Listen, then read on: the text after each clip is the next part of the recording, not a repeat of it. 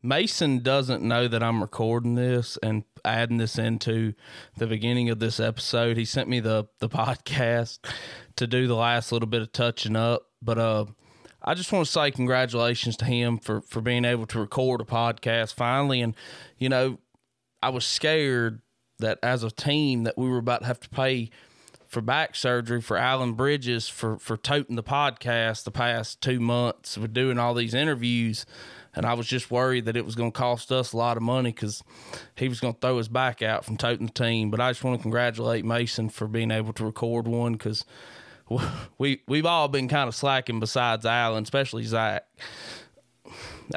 We always mess with each other about that, but he doesn't know this is being recorded in here, so I just figured it'd be a little fun poke at him. But anyway, he's got a good interview for y'all, so y'all sit back and enjoy. Hey guys, this is Mason Bush with Coon Hunting University Podcast. Welcome to the show.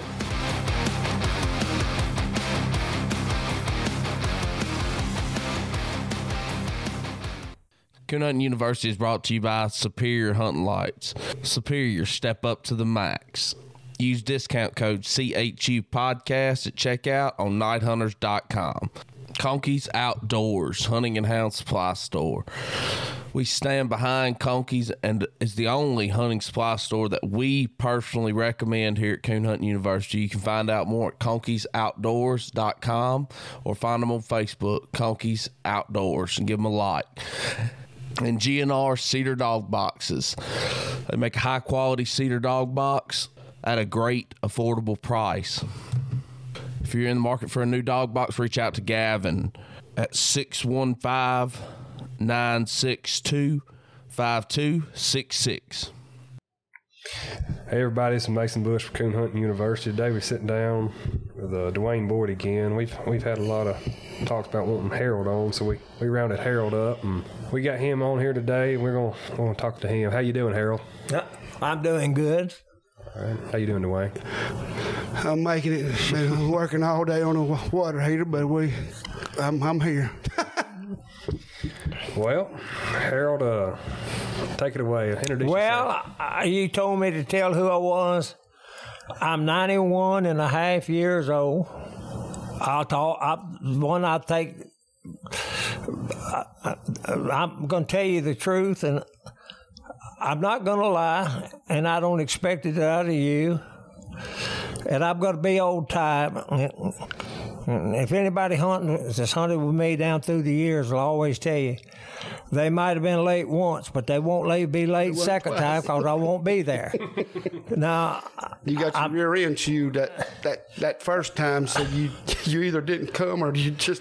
And another thing, if I've got a hunt plan with you, and you go off with somebody else and leave me sitting at the house, I'll never go hunting with you again. And I've had to do that before, too, even though you're a good person. But I feel like if you want to be with them, you need to be with them. Right. And I think I was a good person. My wife and I got a divorce when I was 41 years old. And I raised 2 children who both are deceased now. By yourself. I've done it by myself. And I had great kids, great grandkids, and great grandkids. I'm done real lucky, and I'm real blessed. I know a lot of this stuff you're not going to believe, and I don't blame you. But I've never had a grandchild to sass me. Maybe once or twice, I don't know. I've never had an argument. I had a son-in-law. It's not because I'm that good of a person, but there's 2 guidelines I pretty much tried to go along with is never miss an opportunity to keep your mouth shut. And if you're going to get along with your family, I think you pretty well, sometimes it's just best, just don't express your opinion because it ain't going to matter, it ain't going to change things anyway. But that's who I am, and I don't know, or do you want me to tell about when I first started coon hunting? Yeah, that'll work. Okay. Well, when I was a kid, I think I started hunting when I was about 8 years old. There's a fellow by the name of Mr. George Patton. and he had red bones. And Mr. George was a little bitty fellow and wiry, good gracious. And so I went hunting in a old Model A Ford car, and me and Bill Gill sat in the back with these old hounds, and they was all letting off air all over us. And we got out and went hunting. And we got in the woods, and we run up on somebody. Mr. Patton was something else. And we run on these people, and one of them guys looked over this dog and said, "Gosh, that's a good-looking dog there." Mr. Patton said, "Oh, that's my dog Rose. That's my dog Rose." Well, there was a red dog, and I had another fellow in the cast, and my hunt had a red dog. And old Bill Gibbs went over there and pulled the dog's back leg up and said, "Lordy mercy, Mr. Patton, old Rose done grow the goober." So I don't know if this will get on there or not, but... Oh, yeah, that's fine. But then my next trip with Mr. Patton and these guys... I told them I could climb a tree. I couldn't even go up a step ladder. But if I was going to get to go hunting. So we went down to Moundsville. And probably the best hunting in the world was with poaching. And Mr. Patton worked the railroad, and he gave me one of them lanterns that you hold and you signal with. And he gave me a croaker sack that we had coffee, Winnie's, onion, mustard, and back then there wasn't no plastic. We used to do that all the time. And carry food with so us. I took that bag and run it up through that light. And every time I'd stop, I was just a little kid, I'd throw it on the ground. Well, when we stopped to eat, there was coffee, everything together. Winnie's was on it. The mustard was busted. And Mr. Patton looked at it and said, "Damn, boy, you done choked that grocer slap to death." But that was my experience with him. And Mr. Patton, like I say, and I worked with I went hunting with another guy that was named Mr. McCutcheon that lived in Wyoming. Everybody knew Mr. Jim. He was a character. And he always told me, he said, "You know what, boy?" He said, "You ain't nothing but a hard-headed Dutchman. You can't tell you a thing, but you can tell you a mile away. But when you get up, you can't tell you nothing." But Mr. Jim was a good guy, and so I've been blessed to have a lot of good people in my life. And I don't know, I'm going just to pick out a few of them. And I was blessed that I hunted with Bert Noney, Orville Hart. And I had friends like Redbone Man from Pennsylvania, Fred Moran. Well known. And I sold, me and Fred was big buddies. Never hunted with him, but I sold him a lot of dogs. And I was blessed on 3 different dogs that I think that people will know about, but none of these dogs would be my favorites. Because my favorite dogs, nobody knows nothing about them. I'm going to tell you something a little later on about my dog, Rosie. And Rosie, I guess I might as well go and tell it now and get it over with. But I can tell you before he tells it, people's going to, nowadays, are going to say, "No, ain't no way."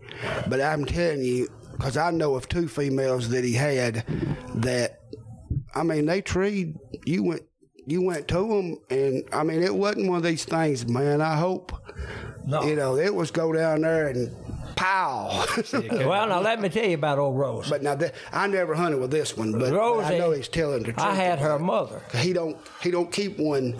Slick treaters don't stay at his house. Her mother was a little old blue-looking dog, and she was a mediocre dog. Well, a boy was keeping her for me in Coleman County, and she got out and got bred. Well, I brought her home, and she had a litter of puppies. And at that time, I wasn't making no money. And I took that puppies down in town and sold them for $5 a piece. And I sold about 4 of them. And I come home, and my daughter took over this little old dog, and she had an aunt that she liked called Rosie. And so she named her Rosie. and she would carry her around in her baby buggy. And so we was going on vacation, and Mr. Watts, a friend of mine that I hunted with, I let him go keep my 2 dogs for me. And he had a red dog called Bud, and he let these 2, Rosie, she was about 6 months old, he let her and that red dog out. He had a place on the lake, and they left out. And that about midday, that red dog come back in. Well, Rosie never come back in. She wasn't up about, I'd say about 6 months old, something like that. And so a fellow come to visit Mr. Watts, and Mr. Watts asked him, said, have you seen a little old Walker dog anywhere? The fellow said, no, but said, I heard a dog barking tree down there in such and such a place. So Mr. Watts goes down there, and Rosie's still treed. I mean, she was just a little old puppy, which coon was sitting awful low. She had it. Now, this is something you coon hunters ain't going to believe, and I don't blame you. I wouldn't believe it if you told me this. I caught her on her first slick tree when she's 6 years old. I promise you that. Now, don't get me wrong. I didn't always find a coon, but I never did find a slick tree. She's the only dog I ever had that would not back a dog on a slick tree. Well, don't even know what her daddy was, but I always believed her daddy was either a fox dog or a bird dog. But Rosie would tree coons like it's going out of style. There ain't no way she would pull. I never had her to pull, but she showed me more places to hunt. And when you cut her loose, you went to the tree. I don't care where it was at, and there was going to be something up it. Wasn't she a little tight on the ground? And there's still one guy, Buchanan, still around. He hunted her, and Mr. Buchanan will tell you about her. But like I say, I've owned a dog's going to have to be pretty accurate for me to keep it. In fact, if I was a young guy, I would try to breed up some dogs that was accurate. I wouldn't care if I had to breed them to a Chihuahua. Because these dogs now, they don't worry about them treeing, because they all going to tree. The problem is going to be sometimes they're going to be treeing too much. And I got more to do than go to a bunch of slick trees. But I've been blessed. I've got a lot of good friends that I hunt with. I hunt with a fellow by the name of Jim May, Roscoe Mills. He's from West Virginia. A good guy, great guy. I couldn't hunt if it wasn't for Mr. Mills. Roscoe's him and his family are good people. He's different, but he's a good guy. And Dr. Jerry Tidmore, and Dwayne here, his health's got where he can't hunt no more. So, but everybody that I hunt with, one thing I've always tried to do. A lot of the people around here are going to be listening to this, going to say, "No, I know that old fat boot," but you know what? I've always tried to deal with good people, because I always felt like if you was going to be a good guy, you needed to be around good people. And I got some good people. I mean, I would trust them to no end. And, you know, I had a son-in-law for 50 years. Me and him never had an unkind word. Good guy. I got 7 grandkids and 7 great-grandkids. I've never had but one cross, but with one grandkid. Because like I say, I always use that example. Sometimes it's best just to keep your mouth shut. And so I pretty well practice that with my family. But can you say anything?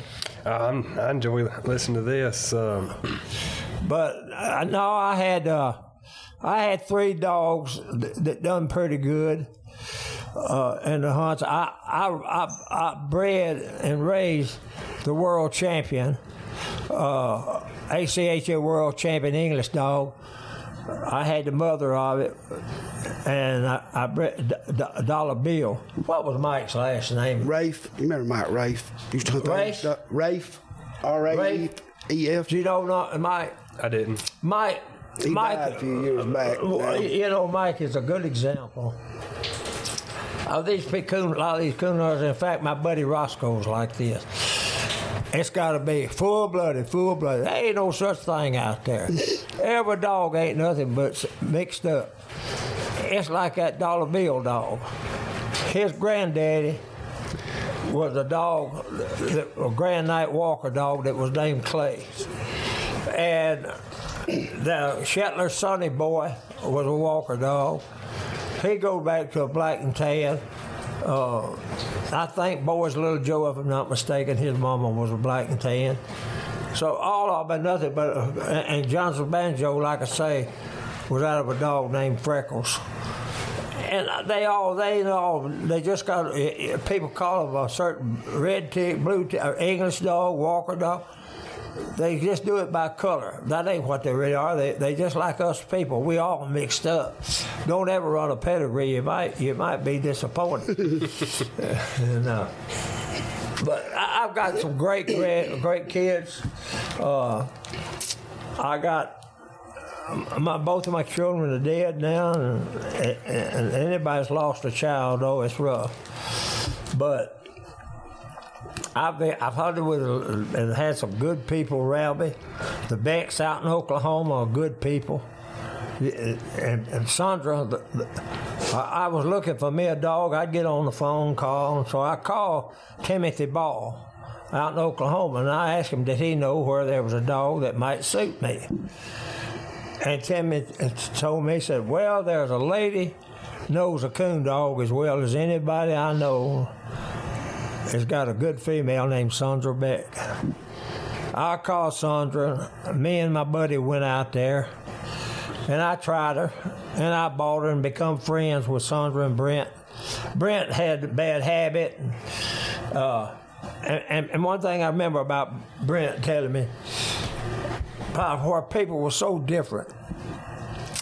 He told me, I don't know if he killed it or got rid of it, but he had a dog that got by itself all the time. He said, I got rid of it because I wanted it to be in the pack. What people are looking for today is different than what they were. Yeah. People now, they don't care if anything's up a tree or not. A lot of people don't. But to me, that's like going to work and forgetting to show up for payday. But I've been blessed, like I say, and if you got anything to say? No, if you want to. Did you ever hunt any hunts? You know what? I was probably the poorest handler there's ever been.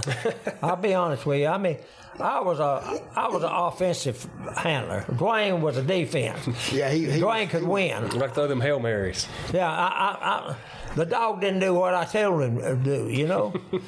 So he was going out there to put the score up. That's every time. He called the pack.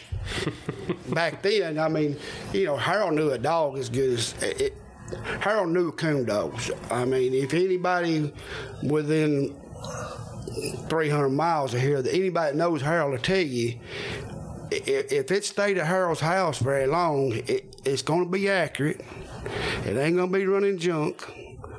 It's going to hunt when he turns it loose. He always told me, how was it? I fed you all week. You gonna do something for me when I take you out here at night. I can't remember how he worded it, but to that effect. You know, Dwayne will vouch for this. Dwayne, you remember when what's that guy's name that hunts with Billy Trice? Bardell? Barry Cordell. I had another little female that was named Millie. Mm-hmm. Millie was accurate. Barry was handling her one night, and he was standing on top of a railroad trestle. On a bridge. It was actually of the road. And a dog in the creek went up under it. And these dogs was running wide open.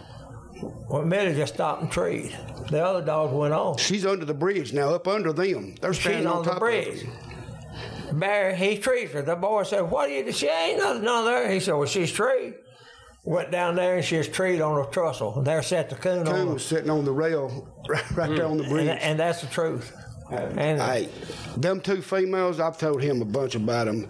They're the ones I told you that would catch 25, 30 a year. And they couldn't kill them. You'd have to go down there because they couldn't kill it. So it wasn't one of these deals of, oh, they caught that in there. You'd have to go down there. And they would leave dogs. I'm talking about, I had a dog, Forestwood Dan. People seen him on some of these old pedigrees, and he could run a coon. I seen her one night, and the Missy female that he bought back in give $5,000 for, and that was a lot of money at this time. And that was a real top price. We're on the river down there, and they're under the bank right there at Tuscaloosa. Well, Millie pops up. We're way back up. We're 700-800 yards, and Millie pops up, and here she comes right at us. I never forget it. Me, my brother-in-law Darren, and Harold, we sitting up on four-wheelers in the road. Here she comes. We can still hear Darren and Missy. They still ain't, and she's 500-600 yards ahead of them. And I'm talking about 2 grand nights, which wasn't, whatever, grand night, whatever, but I'm talking about 2 good dogs. She has just left them. They don't even, you're like, they can't, it was embarrassing. I thought, surely Dan ain't that far behind her. He was. Let me tell you what, here it comes, and here comes a car.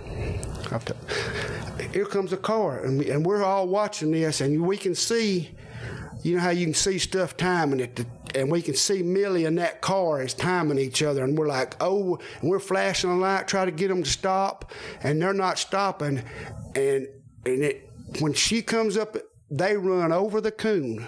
They ran over the coon now. When they hit the coon, we see her go behind the tail lights. They got out and got the coon, throwed it in their trunk. Took off. They were happy they got that coon. And, hey, that's if they hadn't hit it, she would catch. She run one under the truck one night. She got to running one so hard and run it through under the truck. Yeah, I mean, people. And I know this is hard to believe if you just didn't see it. They run a coon like dogs run deer, and people would think they were after deer. Me and Harold, we were trying to find us a good dog at the time, and we'd team up. We'd take Bonnie and Millie, and if they could compete with both of them on the ground at the same time, I knew we had something. Mm-hmm. When we go with these 2 guys, and I'm not gonna call no names.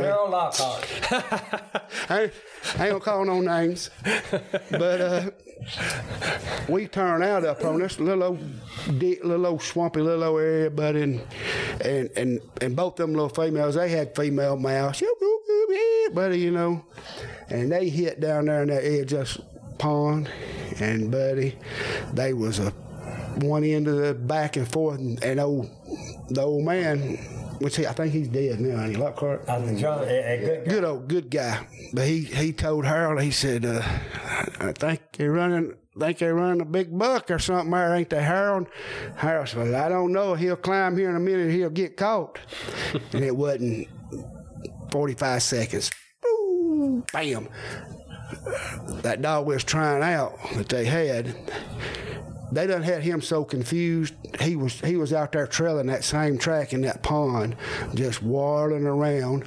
All right, we pull them all up, got a coon, dump them again. We did that 7 times. They've treated 7 single coons, and theirs ain't treated a coon yet. Now, this is what I couldn't have done this. It would embarrass me. They come around there.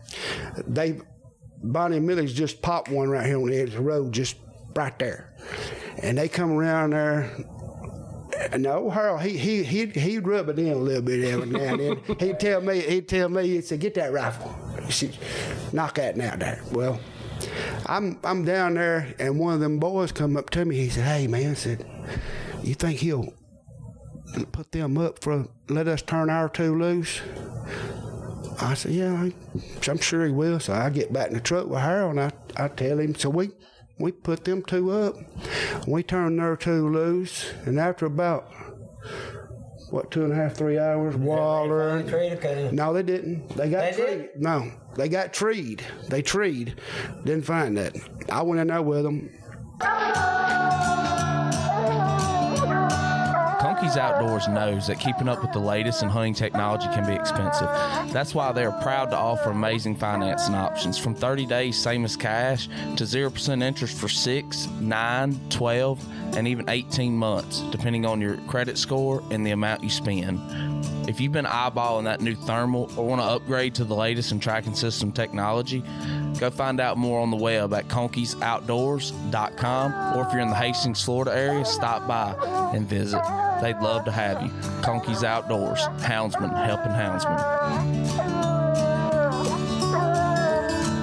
I can tell you where they was back in there on the second guy, not Kenny Lee's, but the next one. Buns. They were across that big field through yonder. I can tell you probably within 100 yards where he treed at.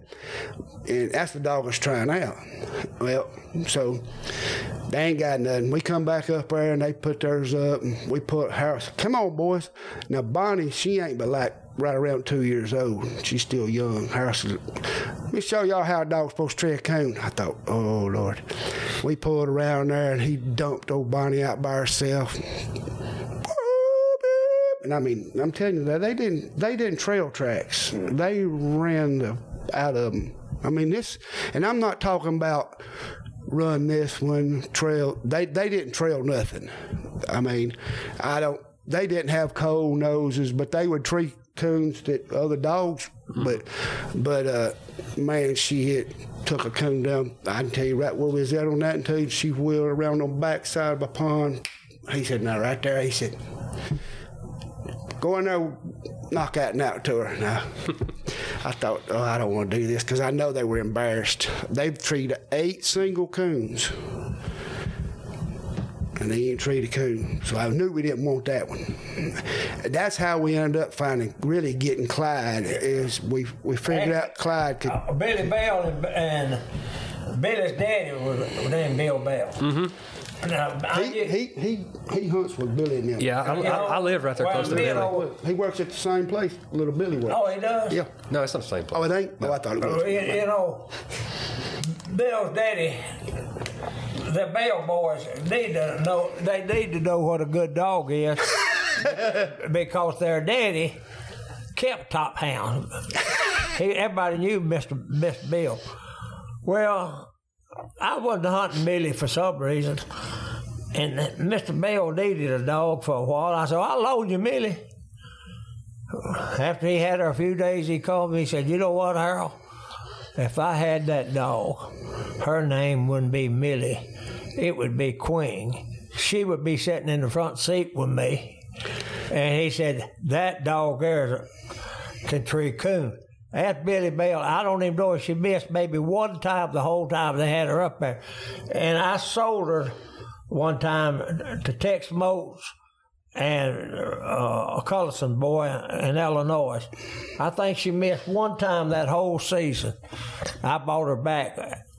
But Millie, she wasn't no Bonnie. I mean, Rosie. But that Rosie, when she got treed, she was treed, mister. You could come back the next day. She'd stay. But if you had either one of them females, Bonnie or Millie, right now, oh my God, the money! I couldn't afford them. I'm telling you, it's Bonnie was a Millie. She didn't care. Bonnie she could get a little intimidated, or I don't know how you would say it, but she could get her nerves could get her. But now, if she was wasn't no baiting her. I mean, it's just she was on both ends. Had a coon when she treed by herself. She could do it both ways with dogs. If they wanted, she could outdo them with the pack. If they wanted to pack up with her, they were beat. It didn't make no difference. I mean, she was quick. Wasn't one of them an English dog? No, they were two walkers. I was thinking one of them was an English. Well, Bonnie was a grandpup out of Hardwood Bozo. Okay. See, Bonnie was a half sister Tacoma.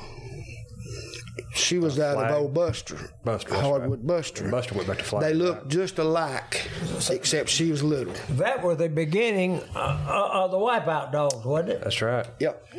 They look and Bonnie, it's like I told you a minute ago, I had 3 dogs. I had the one to win the ACHA World Hunt that Mike had. I trained the dog, and I had it as a pup. Did I sell that dog to Barry?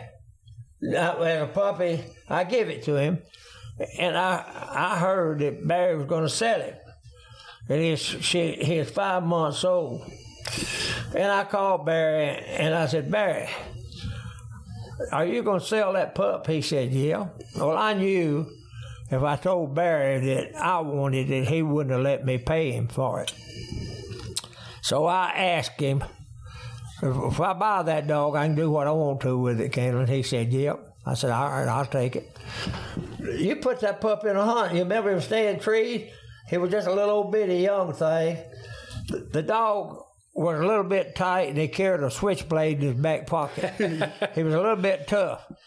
And so I didn't like him. And I called Mike, because I went up there and bred the Mike stud dog. That was his daddy. Hard cash, fast cash. He had won the World Hunt, too, with him. And so AKC or ACHA. I called Mike. I said, Mike, I got this dog. This dog is your stud dog. I've done put too much time in it. I ain't gonna let nobody buy this dog for a few $100s. And if you want this dog, you can take him, try him out as long as you want to try him. And I take $1,200 for him. Mm-hmm. And so I met Mike at the World Hunt, and I said, just hunt him as long as you wanted to. So Mike hunted the dog several months, and he just sent me a check. And so, like I say, then me and Dwayne had this Clyde dog. Now, Dwayne loved Clyde, but Clyde was no pleasure, because I believe Clyde was fed atomic bomb or something, because when you turned him loose, he was out of the country before you could say good morning. But now, to be honest with you, Clyde, like I say, Al Nuneman told me something one time. He won the World Hunt with Eileen, and he said there's something different about competition dog. Something will happen that you win the World Hunt that you could have lost it. He said that when he won the World Hunt, that they called timeout and they had an hour to get back. And he went to get Eileen, and he shot his compass back to the railroad. And when he got back to the railroad, he got to hollering. Well, these people wouldn't answer him because they didn't want him to win. Yeah. And he said a fella lit a cigarette, and he seen the light go on, and he got there in just a few minutes before the time was out. But Clyde's secret was, a lot of people didn't give Clyde credit for the tracking ability that Clyde had. But Clyde was a track dog. He was a good one. But now Hunt, oh Lord. Now, like what Dwayne was talking about Bonnie, Dwayne will tell you this. One night, me and Doc Tidmore and Dwayne went hunting. Well, we turned Clyde out, and Buddy, he was no minute or two, he was trees just about out of here. Well, it's a long way, we're going to have to walk. I turned old Bonnie out going towards Clyde's. We shot out 3 coons before we got to Clyde. I mean, but Clyde would get coons that other dog didn't even know it was in the woods. Right. Because he hunted so fast and wide. Mm-hmm. But like I say, he was a pain to hunt. Because one thing about it, now we get our dogs ready to hunt. We'll put the collars on them, let them go, and then get our tracker ready. You better get your tracker ready before you turn Clyde loose. But, Dwayne Boyd was more like a son to me than just a good guy. Dwayne's always been a good guy. He ain't here right now, so I can say these things. He stepped away for a second. Huh? I say he stepped away for a second. Oh, he stepped out and he'll be right back. But Dwayne's a good guy. But he had a reason to be good. Because if you ever met his mother, Merle, or his daddy, Sonny, they're both good people. They are. And one thing about one old Dwayne and an old boy hunted with us named Ronald Raleigh. Dwayne was just a little old kid, and I think it was Ronald, I'm pretty sure it was. They was up in the grass fighting. And me and Sonny was down there. And Ronald got to wanting some bubble gum that Dwayne had. I think that's what it was. And they got to arguing and fussing over it. Sonny, Dwayne's daddy, got aggravated. He went and took a leather dog leash and went up there and wore Dwayne's slap out. But Sonny's a good guy. Yeah, he is. He really is. But I'm going to rest a minute. Dogs has done been bred to where there's not enough track power, I don't think, in dogs. This is just my opinion now. And they tree hogs. It's not accurate often enough now that we find really accurate tree dogs. In fact, I hunted with a Grand Night little dog, English dog, one night. He made 10 trees, didn't see a thing. Now that dog would live. I couldn't sleep till I could get rid of it next morning. But somebody needs to get some dogs out there and breed them up. And that there's something wrong with all of them. It's like the wipeout dogs. The wipeout dogs work out better down south than they do up north, a lot better. Mm-hmm. I got a good buddy up in Indiana, Joe Tentzman. Wipeout dogs don't work out too good up there. But down here, there's a pretty good dog come out of them wipeout dogs. And they go back to Hardwood Bozo. And the dog, what was that female bear Kitty had? Candy. Was that the one she bred to Tacoma? Yeah, he bred Candy Tacoma to get Zeb. Well, that was the start of them. And I never hunted with Barry but one time, but he can find a coon now. Mm-hmm. Yeah. Now, the one thing about Dwayne is good a guy about finding a coon as anybody. And Dwayne hunts with a coon different. He hardly ever uses a red light. A red light. He uses a bright light. And I'm thinking about the equipment. When I first started coon hunting, we hunted with a carbide light, and we had a 6-cell flashlight. There's nothing a coon will look no better than a carbide light.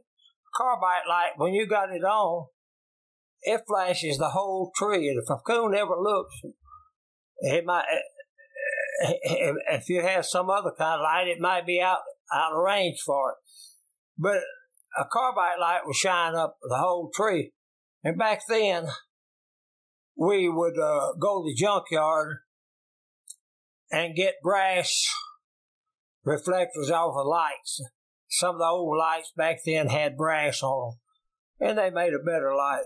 But at one time in Alabama, it was against the law to hunt coons with a .22 rifle. You had to shoot with a number 8 shell. Shotgun. And buddy, I tell you what we'd do, one of your buddies would carry a bunch of 4s, and shoot, here comes old Dwayne. Coming back. But no, you know what? Getting back talking about different dogs I hunted with Roland Dickey there. Me and Roland was big buddies. Now Roland there again, like I say, Roland was different, but he was a great guy. You've heard that before. Yeah. And Roland would have been a person. Anything he had to be good. He had a world record with a .410 shotgun. He shot 101 skeets without missing. And he told when he was hunting junior in the hunts, Roland would get up every morning and he would run a couple of miles. He said, why get your dog in shape if you don't get in shape? Roland got in shape. He was the most competitive person I ever hunted with. Mm-hmm. They couldn't hardly hunt together because they'd about fight half the time. Let me tell you what one thing happened. One night, me and they were best buddies. Me and Roland was hunting. And so we hunted back then, 2 dogs apiece. And we hunted, and my dog, his 2 dogs got treed on one tree, and one of my other dogs was treed down lower. Right before we got to the tree, Roland's 2 dogs ran down to my other tree. Roland was blaming me for it. He was giving me hell. And finally I told him, I said, Roland, look, I didn't come down here because I needed your dog. I got a dog field coon. I don't need your gun. I got a .22 rifle. I said, the only reason I come down here is to be with you. And Roland come over there and put his arm around my neck. He kissed me on my neck and he said, hey, buddy, let me tell you something. If I didn't go to bed tonight and I'd wake up there the next morning, I'd feel like a SB all day long. But now Roland was one of a kind. Like I say, I could tell some things, but I don't know if he would probably wouldn't want to put them on there, so I won't do it. But I went with him when he bought Amos. I had a sister to Amos, which they said she was better than Amos. Now, I never hunted with Amos, but we went to Kentucky and we was up in the motel room, and all of a sudden, Roland jumped up and he said, you know what? I left that money down there in the front seat of my truck in a paper sack. He went and left $15,000. He goes downstairs.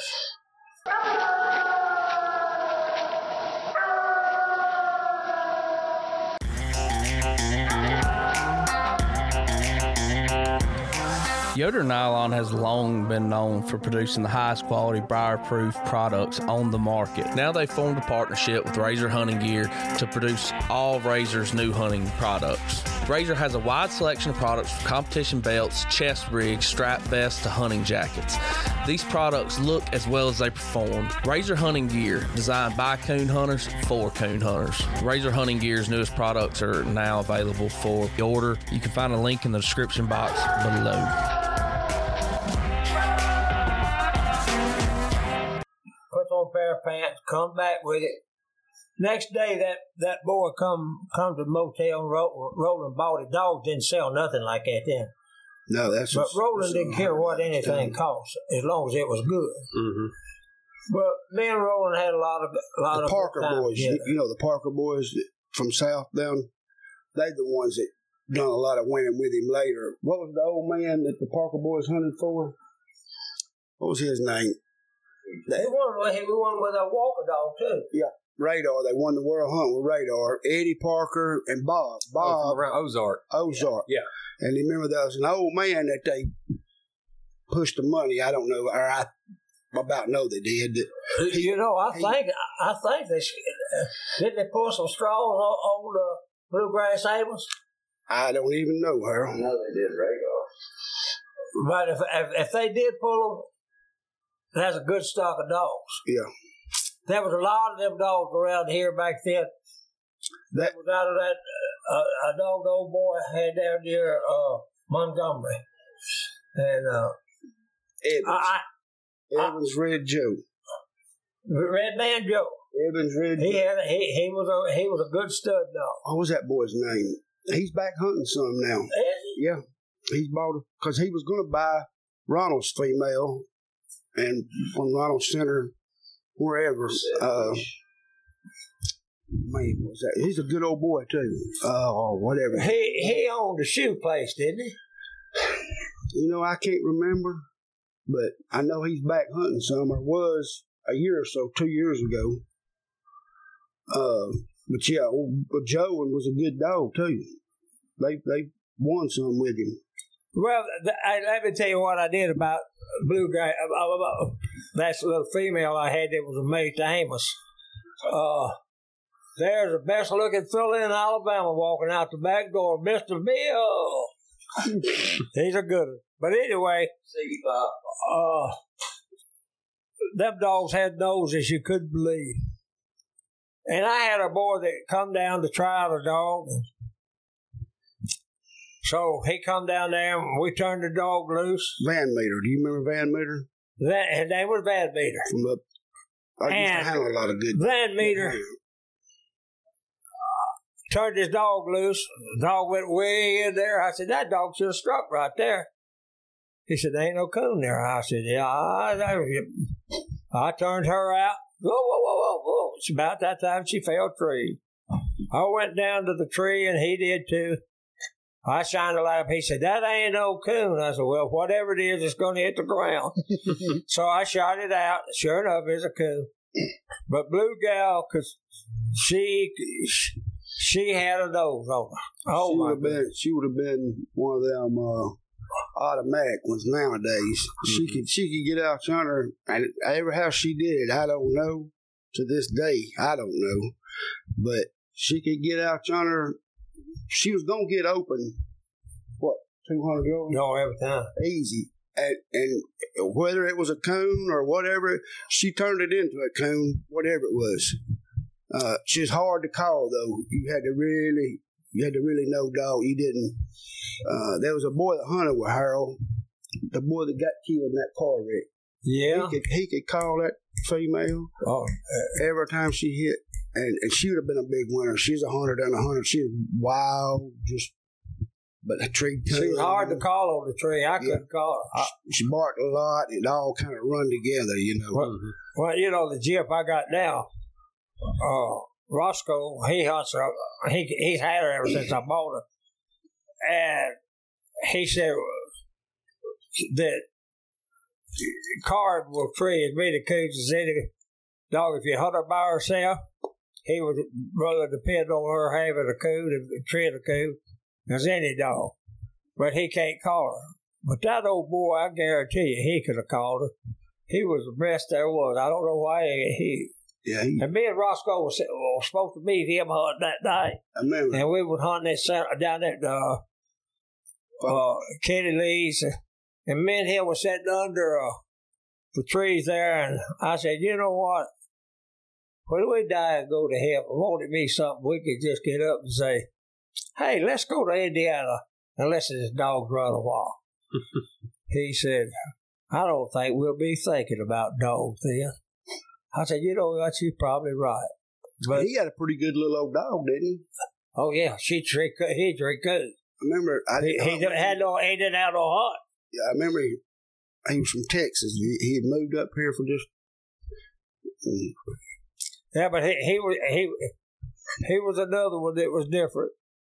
But you know what? I got another guy that I spent a lot of time with, Buck Cannon. Now, Buck Cannon, I knew 5 generations of them bucks. But you know, we got two kinds of liars. You got liars that'll lie on somebody that'll hurt them, and then you got liars that try to make you feel good with a lie. Well, I hunted with old Buck's daddy. I hunted with Buck.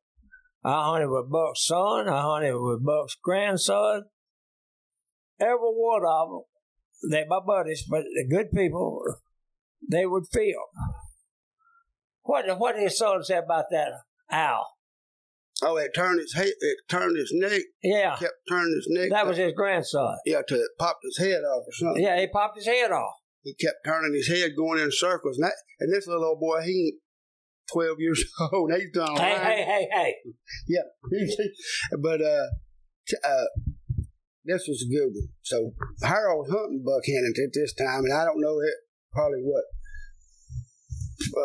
When y'all was working together, what years would that have been? Can't even remember when I was born. Anyway, him and Harold comes in from coon hunting. They in a car, and they come in from coon hunting, and they coming down the road, and there's this old dog laying there, and this may not make it, but I hope it does. It's kind of funny. It would 10 years, 15 years ago.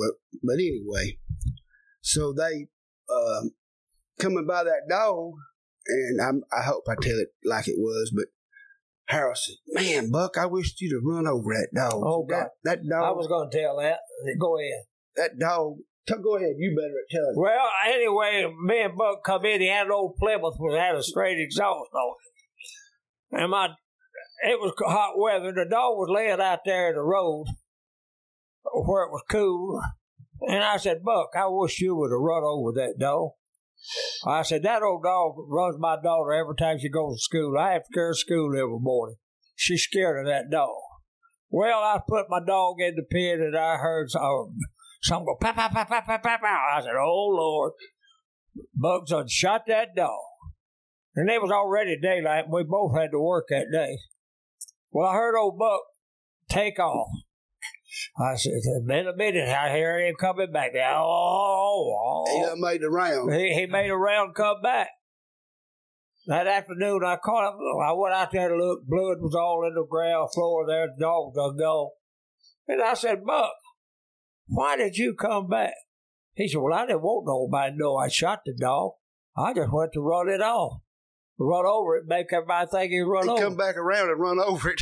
He shot it first, then he made a circle, come back around and run over where they think somebody run over the dog. But I tell you another thing old Buck done. When him and his wife and kids would come to the house on Sunday, the kids wouldn't open the door. They'd come out the window. Wow. Old Buck, he was pretty wild himself, you know that. Oh, man. Hey. They'd burn you. They thought you was doing something. They wasn't too much past going around there and burning your vehicle to the ground. You'd come back to your truck and it'd be a frame sitting there. They thought somebody was stealing their dogs one night. And them old boys, now, I ain't saying it definitely happened, but I know a truck got burned, and I ain't, I ain't gonna try to get nobody in trouble, but I'm just saying it. They didn't play around. Them old boys was rough, buddy. And Buck Hannon, he was about half crazy. He one night, wasn't it a bobcat or something on the bridge? Yeah. He jumped out, gonna try to corner this bobcat up on this bridge. The boy that was running with him was on leave from the nut house. And in fact, this old boy told me, he said, "You know what? They know all coon hunters are crazy." He said, "I got papers to prove I am." And I agree with him. We're all different. That's what makes us all unique. Do what? That's what makes us all unique. You know what? I always heard, I talked about my grandkids. I'm blessed to have all my grandkids. Every one of them are good. I got one of them, this college professor. He likes about a month to get all of his, and then have a doctor's degree. I got another grandson. They knew he was going to be. It was funny when he was a kid.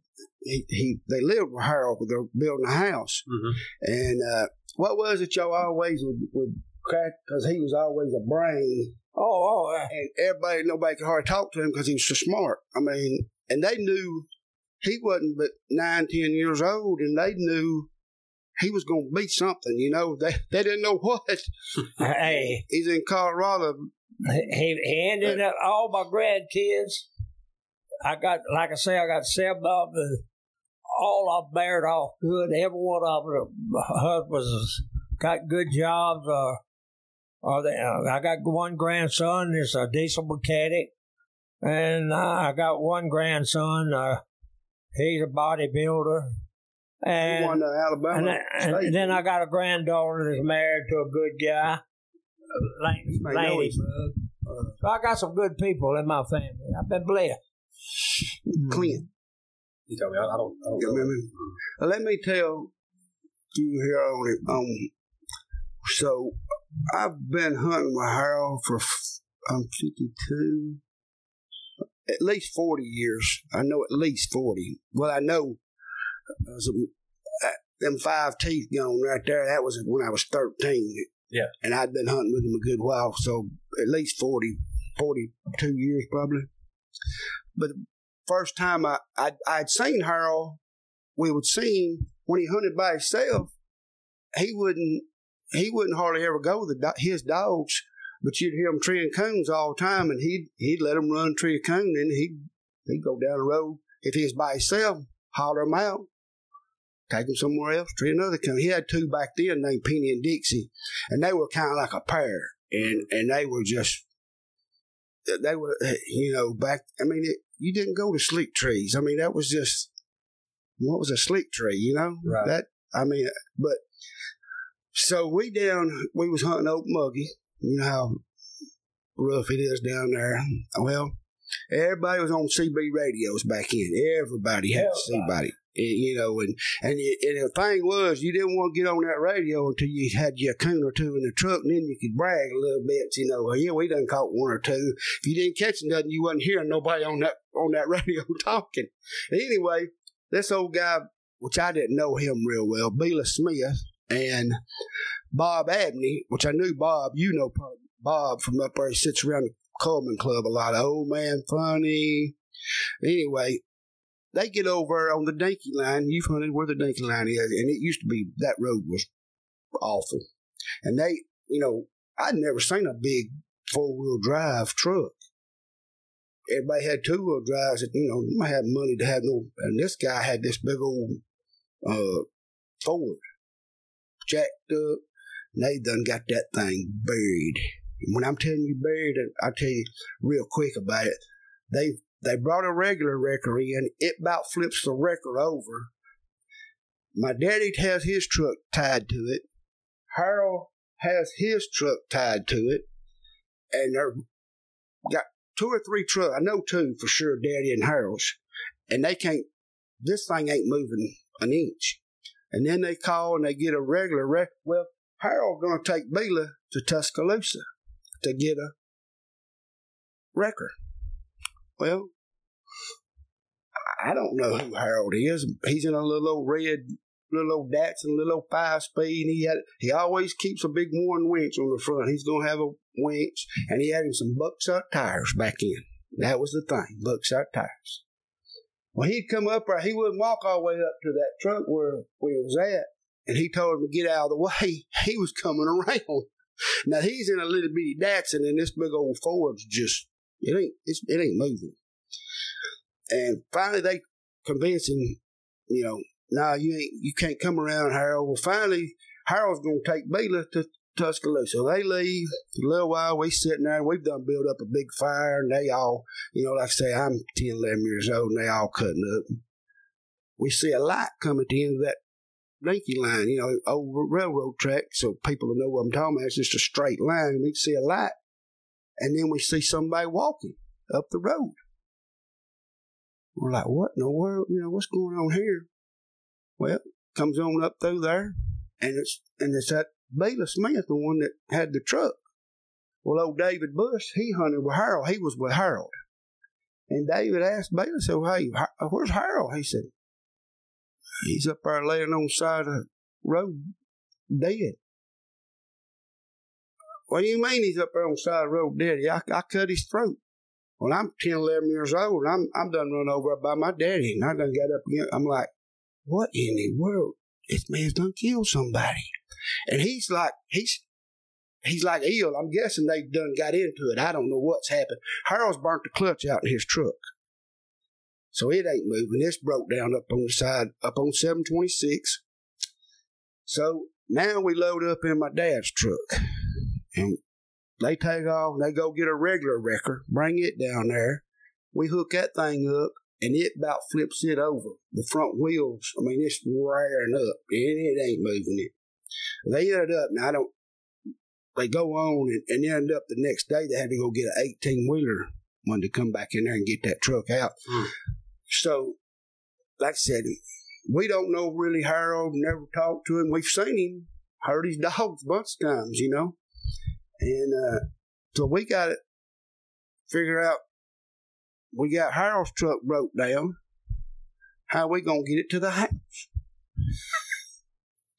So he's got that Warren winch, and we finally we tie that, or they do.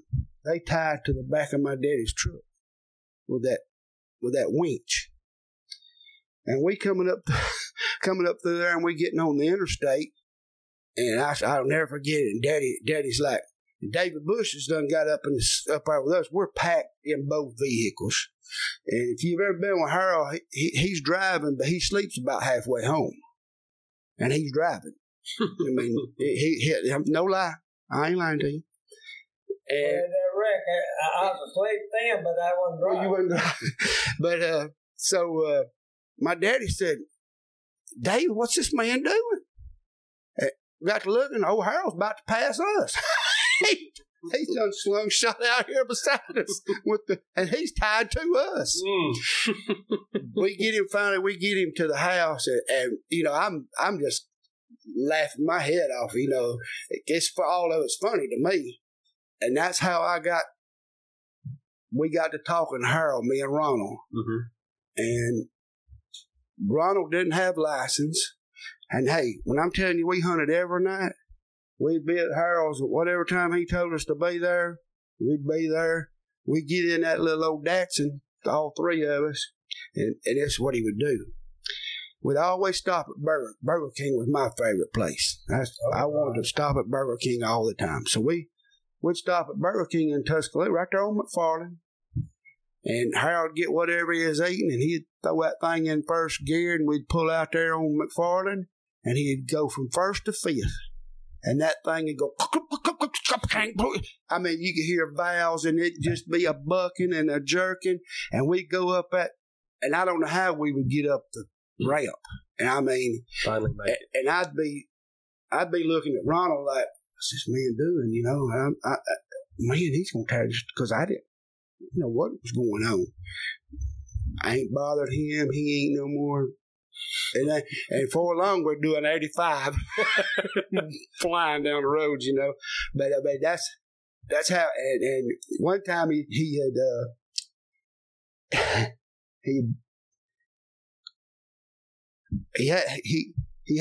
always had the 4-wheelers behind us.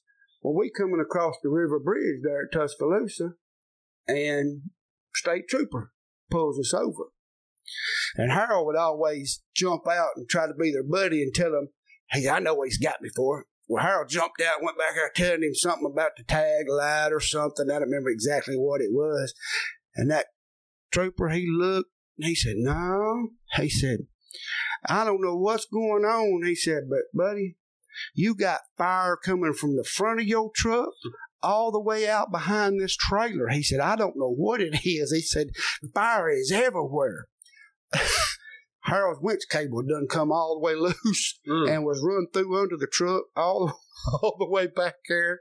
Just something all the time. You know, you was talking about Burger King. Dwayne, when he was a kid, he was easy to embarrass. He was real bashful.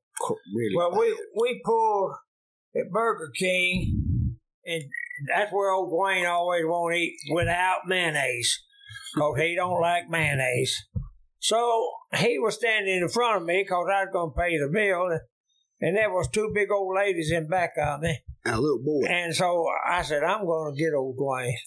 And all of a sudden I started running across the floor, made like I was stomping something. And he squalled out like one of them ladies said, what is it? I said, a big old bug. I looked around, and out the door Dwayne went, and them 2 ladies was right behind it. Funny thing was, he stomped the floor, and he had it like he was holding something under his foot. And he said, man, I tell you what, you don't never see them things this far south. And them women looked at, hey, they were right behind me. I hit the door, and I was embarrassed. They were scared. The little old boy had a little old boy. He grabbed hold of one of them's leg, and Harold, you know, he's just thinking this is a funny. Oh, one more real quick one. So we meeting Harold one evening, and like he was telling you, he's gonna be on time. He expects you to be on time. It don't get no once or twice. You fixing to get chewed out. You're gonna be embarrassed, you know. So we're sitting there this evening. Me and old boy tell a story. Now Harold could tear up some stuff. I'd hate to know how many thousands of dollars in vehicles and stuff he's tore up, just careless. It's just Harold. Mm-hmm. So we were sitting there waiting on him one evening, and he's 45 minutes, hour, he ain't here. And it's like, we like, we didn't have cell phones, so we didn't know where he was at. So we start to get in the truck, and we walk back down to the truck, and we seen him turn the curve up there where he lived over there, coming this way, and I'm looking at that truck, and I'm thinking, something just don't look right. He comes on down through there, and tell you something that Harold taught me a long time ago, and when I say it, it's like bingo in your head. But he comes down through there, and he's got this one of them over the top of your truck campers on, them beggins, mm-hmm. and that thing is turned sideways on his truck, and the whole side of it is just demolished. And I was like, my goodness, Harold, I was just a kid. What happened to that thing? And he said, bud, you ought to see Burger King. He done run it under the drive-through. Tore half the building down. Hey, Dwayne, I want to use a fixed name. Dwayne, do you remember old Tom? One time when me and you and Tom was going hunting down below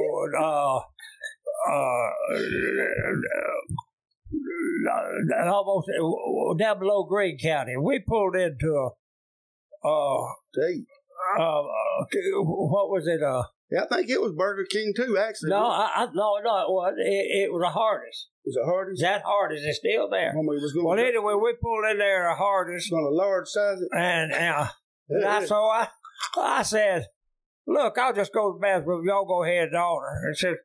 And back then, I always paid for, the kids because they didn't have no money.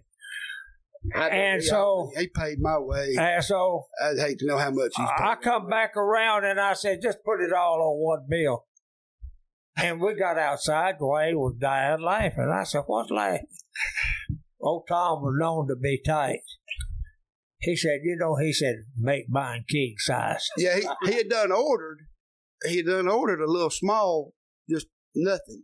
And when Harold told him put it on his, he told that woman, he said, just king size that one of mine. I about fell out. I was like, I'm not believing it. And I mean, it was just like, but we knew that's how it was. Right. And he did it right in front of Harold and me. And it was like, no big deal, I mean, it's just make that thing king size, he said. But, you're talking about old David Bush. Old David and I was hunting one night, and we were sitting on a tailgate. And a little old rabbit come by. He picked that rabbit up. And he run his wife crazy. He carried it home and put it under the cover. She liked to kill David. Well, David went and killed a bullfrog one time. He come back, he put that bullfrog on that pillow and woke her up, and she was looking at that bullfrog. She's a good lady, a sweet lady. Yeah. And David told her one day, said, look, I want to kill that rabbit out there in that brush pile. How about you coming out there and jumping up and down on it and run it out and I'll shoot it? She said, David, I don't want to do that. He said, well, if you'll just go ahead and feed my dog, I won't do it. So the next day, David said, come on, let's go. I want you to jump up and down on that brush pile. Let me shoot that rabbit. She said, David, I don't want to do it. He said, well, go ahead and feed my dog. Well, she went and fed him again. Well, the next thing happened. The next day, David told her to come and jump up and down on the brush pile. She said, you can shoot that rabbit, do whatever you want. I'm not going to jump up and down on that brush pile. But, gosh, you stop and think about those coon hunters as you've been on. We all a bunch of nuts. Mm-hmm. It's you got to be crazy. It's like that crazy guy said. He had papers to prove he is crazy. There's some good people, but there's you always heard that story that these kids nowadays, though, y'all know it. They ain't tough No. I mean, you don't. They, there's a few your age, but these kids ain't tough as. I mean, you can see it dwindling, and a lot of people see it trying to boost it, which is good. But these kids nowadays just ain't got that, and they just ain't got that killer in them. I don't know. I'd run through the woods hoop. They'll tell you, buddy, when the dogs treed, I'd leave there a hooping and a hollering and running as hard as I could run. I'd try to outrun everybody to the tree. I was real competitive. I mean, I didn't care what it was. I was going to try to beat you and run on them. I'd outrun them, and they knew if we had a coon or not, because I'd be just hollering. I'd be laying on my back down there hollering, and but I mean, you go riding the road nowadays. How many kids you see riding? Go out on Christmas morning. You don't see no cowboy guns. Nothing. The kids just. I tell you what, if a man want to make a fortune, he can build an artificial thumb. Because these kids watching these TV games, they going to wear out their thumbs. But you know what? I've hunted with some good guys. And it's like one night me and old Roland, he called me, and Roland Dickey. He said, hey, Ray Johnson had a dog called Diamond Jim, I believe the dog's name was. And he said he's down here, but he done sold Jim to Buddy Gilbert. He said he's got a dog down here on trial. He wants me and you to go hunt with it. Well, it was on Wednesday, and I was supposed to went to church that night. I said, well, I'll come down there. So I went down there, and Dwayne, and knowing he had his own judge already picked there. Well, we was going to competition on it. Well, Roland always had an edge. So we started hunting. Wouldn't be long, me and Roland got tree 3 or 4 coons. And old Ray Johnson reached down with his dog leash. He said, I'm in the wrong ball field with the wrong dog. He said, this dog going back. Well, went on up there. We turned loose again. This little female I had, she was half English and half walk. She treated again. We shot a light up there, sent the coon. Roland said, you win, let's go. Well, I can think of the guy's name. This old boy, he went back and sold. I don't know if it was Dave Brand Hoover back then or not. It might have been. See, a lot of these guys, a lot of people's not going like now. No, Leon Childers, he knew a lot of people that Harold knew that hit their way with Junior Jackson, a bunch of them knew a lot of these old guys that Harold's talking about that were, back then, like Harold was the president of the English Association. What was Junior's brother's name? Doug. Yeah. You know what? I knew Doug Jackson. Doug was one of the few people I met just 1 or 2 times, but I liked him. And me and Junior never even talked, I don't believe. But me and JCS was good friends. But, I admired Junior. I was one day, I was sitting pretty close to Junior, and he was telling somebody around there, how much he loved his daddy. And I wish that I had a tape. It's always stuck with me. We look on Junior as being an old, rough, tough-looking guy. He had a tender spot for old daddy. Yeah, and I've heard them both talk about their daddy a lot before. When they thought the world of their daddy. Did you do a thing with them? No, I'm trying to work on. Get one up with them. I've been talking to Doug's son quite a bit. We're trying to set something up to get Junior and Doug sat down to do this. I'd love to go up there. I don't think Doug will even remember me. He will. Yeah, he does. Because he knew Dwayne and me and Dwayne. It was Dwayne and Harold. It wasn't Harold and Dwayne. It was Dwayne and Harold. Me and Barry Kitty hunt together quite a bit, and he was telling me a story that Junior and Doug had told them. Hey, y'all, this is Tyler, your host of Coon Hunting University. I'm here to talk to you about Extreme Dog Fuel. Whether you're looking for a 30-20, 24-20, 26-18, or a 22-12, they have any type of food that us coon hunters need. I'd like to issue a thank you to them for making Coon Hunting University podcast possible. So go to extremedogfuel.com and find a retailer near you and give them a try. I love it. I've been blown away. I swapped to the 30-20, and I honestly hadn't looked back. I mean, I love it. I really do. And I encourage everyone to go over there to extremedogfuel.com, check them out, find a retailer near you, read all about it. You'll see why I swapped to Extreme Dog Fuel. I think right before he graduated, or 11th, 12th grade year, Junior quit school. Well, he was working. And he never told his parents that he quit. Did he quit? And I'm going to try to get this as accurate as I can.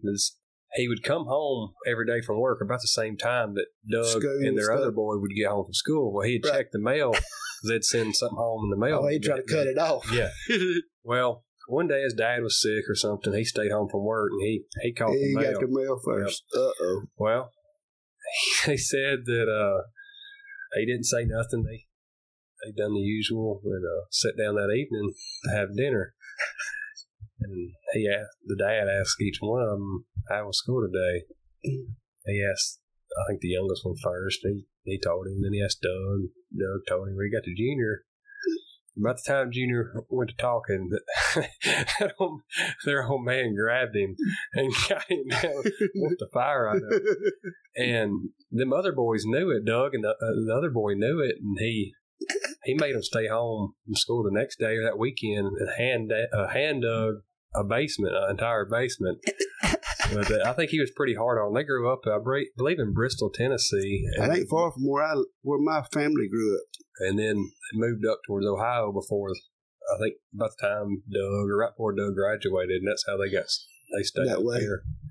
The hunting was a lot better in Ohio than Bristol, Tennessee. So man, that's two men I'd love to get on. Oh, I'd love. You know, I've always had a special place. I'd like to have got one with J.C. Ellis too. Mom and Daddy. It's like Dwayne. He's got two great parents. Yeah. You can't beat them. Anybody knows them loves them to death. He's eight with us. I believe Dwayne was adopted, but or he must have been left on the doorstep. But anyway it goes, they're good people. It's like I got a good friend named Jamie Tilley. Now Tilly is one of these people that I've got about 5 of them. They'll tell you the truth about a dog. It might not be exactly like they say, like they tell you, but it's going to be exactly like they think believe it is. Yeah. And there's very few people that I would take their word on a dog because I say things different. It's like I just bought a dog a few years ago, and I give $5,000 for her. Well, everybody I called, and my friends, I asked them about her. Oh, she's great, good dog. Well, I didn't have her 2 days. I knew she wasn't quite exactly what they telling me. But they were honest. That's what they thought. Everybody sees it just a little bit different. Well, and two, I tell you, a lot of people ain't hunted that real dog and know what standards to hold it to. Yeah. Until you know, and another thing, I mean, you've talked about this, and Harold too. You look at people 25 years ago, if they hunted sorry dogs then, they probably hunting sorry dogs now. And if they had top dogs 25 years ago, they gonna have they might not have a great one at that time, but they're striving to get that one. Right. And you know, you go on, I know people cut UKC or whatever, but you know, you'll see the same over and over. And it's like, something's got to ring the bell. You know what I mean? I mean, until I tell you, and if people's honest with you, I look back. Clyde probably taught me more about coon hunting Harold taught me a lot, but far as dogs and what to look for, and drawing these dogs, and I'm looking at these magazines. Used to sit, man, I couldn't wait for that cooner, and I'd flip through that thing, and every one of them in there was great. Man, I'm like, I want one of these dogs. Well, then when I got to where, I couldn't afford it, and Harold paid the way all the time. But Clyde got to where he could pay the way. Oh, he paid our way for a lot of things. Yeah. And, we started traveling in, and I would hunt with these dogs in the magazine, and I'm thinking, man, that ain't the dog they putting in that magazine. Is that a different dog? Mm-hmm. But, you just, like we say, it's what you see these. It's like we used to hunt with this little old boy, and his family was educated. We knew that kid was going to college. But my family wasn't college people. I didn't know more thinking about college. And when I got out of school, I went to one of the roughest places you could probably go to work at that time, and college. But this kid was he's 7, 8 years younger than me. We knew the whole time. He's going to college. Right. That was just like talking about breeding dogs. The family was bred that way. For my family, or maybe yours, or whoever, we would just get a job, go to work, and scramble to make it best you could. And if you made it, you did, paycheck to paycheck. Mm-hmm. Where you see these people that you just know they'll strive. They're going to get something. Dwayne, I had that friend of mine that was world champion chicken fighter. Ray Alexander. Yeah. Ray fought in the Philippines. He fought everything. He had a saying, good compared to what? That's right. That's what you're talking about. See, I got run. I say, don't ever eat no homemade ice cream, or don't ever have a Rosie. Because you'll never be happy with ice cream. You remember how y'all used to laugh at me? They used to, hey, I could go through the dogs, buddy. And they would, it was a joke behind my, which I knew it. I knew that, but I'd get the dog on Thursday evening, and Harold and them say he won't make it till Sunday. And most of the time he wasn't going to. No. But you always said one thing. I ain't going to try a dog because I won't buy it. Yeah, you ain't going to. I always wanted, and all the dogs ever bought. I just buy them because They just bought. How many times you going to go, if you go try one out, you're going to look at everything. Well, now, you're looking for a reason not to buy it. I probably, Oval Heart at Leesburg, Ohio, he owned that dog called Hart Silver Joe. And he had the first a dog to make the Walker Hall of Fame named Hart's Quake. Oval was a good guy. But, hell, I don't even know what I'm thinking about now, but Oval, y'all, everybody listen to this.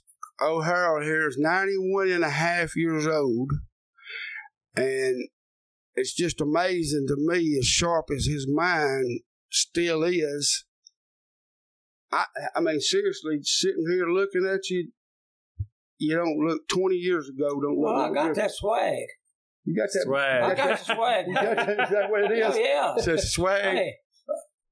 But I tell you a saying you told me one time, Harold, and Mason's like my other kid. This boy's done so much for me and helped me since I've been down. Everybody, I got Roscoe. You got him. If you ever get where you can hunt again, he'll be there. Yep. Well, that's like Roscoe. He is me, Harold. What you were to when me. I was with you at the time. But anyway, we get older and things start. You'll say he's not got a family or nothing yet, but things start hitting you different. Mm-hmm. When you're your age, and you're not this way, but a lot of boys are all macho and this and that, but different things mean different. Yeah. different to you. Once it gets, you start getting. And Harold used to tell me he had told me one time that he didn't want his son to coon hunt. He said, I don't want him because he's going to miss his family. A lot of missed time. Seriously, he told me this. You miss out on a lot. I've had quite a few relationships. Yeah. He tells me if he ever finds a woman that he loves as much as coon hunting, he'll marry her. Well, I tell you what. I'll give it Jerry's telephone number. She wants me to coon hunt. She ain't but 84, 86. That is. Do you want it? You know what? Let me get to that. What I was going to tell you something that you told me one time, and this has stuck with me. And if everybody will listen to this, it's something that if you really think about it, it's true. He told me one time, I'm one of these that, well, you've seen how I've been about this water heater. I ain't been asleep in 2 days fooling with a stupid water heater. It just, you know how I am. I mean, I get stuff on my mind, and it's just. I got to do it then. I can't wait till tomorrow. But anyway, I don't remember what was going on back at this time, and I like I said, because we're gonna figure out why in a minute what I'm talking about, and something was bothering me. I don't remember, and I could always go to Harold, and he can make sense of a lot of things to me. You know, hell, he's been down that road ahead of me. He's lived through it. And I don't remember what, like I'm telling you, man, when I started out, I was like making $8 and something an hour, and me and my wife at the time, we were just, I thought we were living high on a horse, But anyway, Harold told me, he said, Dwayne, he said, listen, he said, whatever it is, he said, if money can fix it, you ain't got no problem. Mm-hmm. I've taught my kids that. And you think about that, your car's tore up, money can fix that. Yeah. But now your mama's laying over about to die, money can't fix that. Right. Something with your family or somebody, money can't fix that. I tell a lot of people every day they go to complaining or something to do with work or something like that. And I tell them, I said, if that's the worst part of my day, I'll be all right. Yeah. And you think about it. You know what? There's a lot of good people in this world. There's a lot of horsey tooties. And you need to surround yourself with good people. And, like Dwayne said, you can go to a man's house, if he's ever had one good dog, he won't ever be happy till he gets a dog pretty close to that. Well, I'm going to die pretty quick, but I'll never have a dog that'll ever suit me. Rosie come as close to suit me as any dog I ever had. And I'll never own another Rosie. Very few people ever will. Because she was just unbelievable. That dog was unbelievable. You've had some good ones, though. I mean, it's just been a lot of good. I tell you, them two females, like we was talking a while ago. We all here sitting here talking about coon hunting. And the early part of my life, I got to be honest, coon hunting was too important. It was too much. Me too. I look back, like you're talking about, I can look back with Logan and Abby and see things that now I'm like, dang it, man. We should have done different. Why did I do that? Should have been there. Why didn't I do You know what? I thought, Friday, he'll tell you, Friday and Saturday night, I didn't care if it was coming a thunderstorm. I'd say, Harold, just get me down there. I'll go just get me there. I don't care. That storm ain't going to bother me. Rain ain't going to bother me. When I could have just, that one night wasn't going to make that dog no difference, Yeah. I'm the same way. When I get it in my head, I think if I don't go, my day's ruined. This is no lie. When we were kids, me and Ron and them, if that dog got treed in there and we didn't get to it. You got to it. Oh, I thought he won't never tree again for me. One night, me and Ronald, my daddy was laid up in the hospital. It was 12 degrees, y'all, and it had snowed the night or two before this, and my daddy wasn't wanting me to go. He was like, y'all crazy, you ain't gonna tree nothing, whatever. When we go down there, we're on Highway 219 at 14 mile marker there where the big cornfield used to be. We used to ease in behind there. That'd be our first drop. We was going to tree a coon there every time.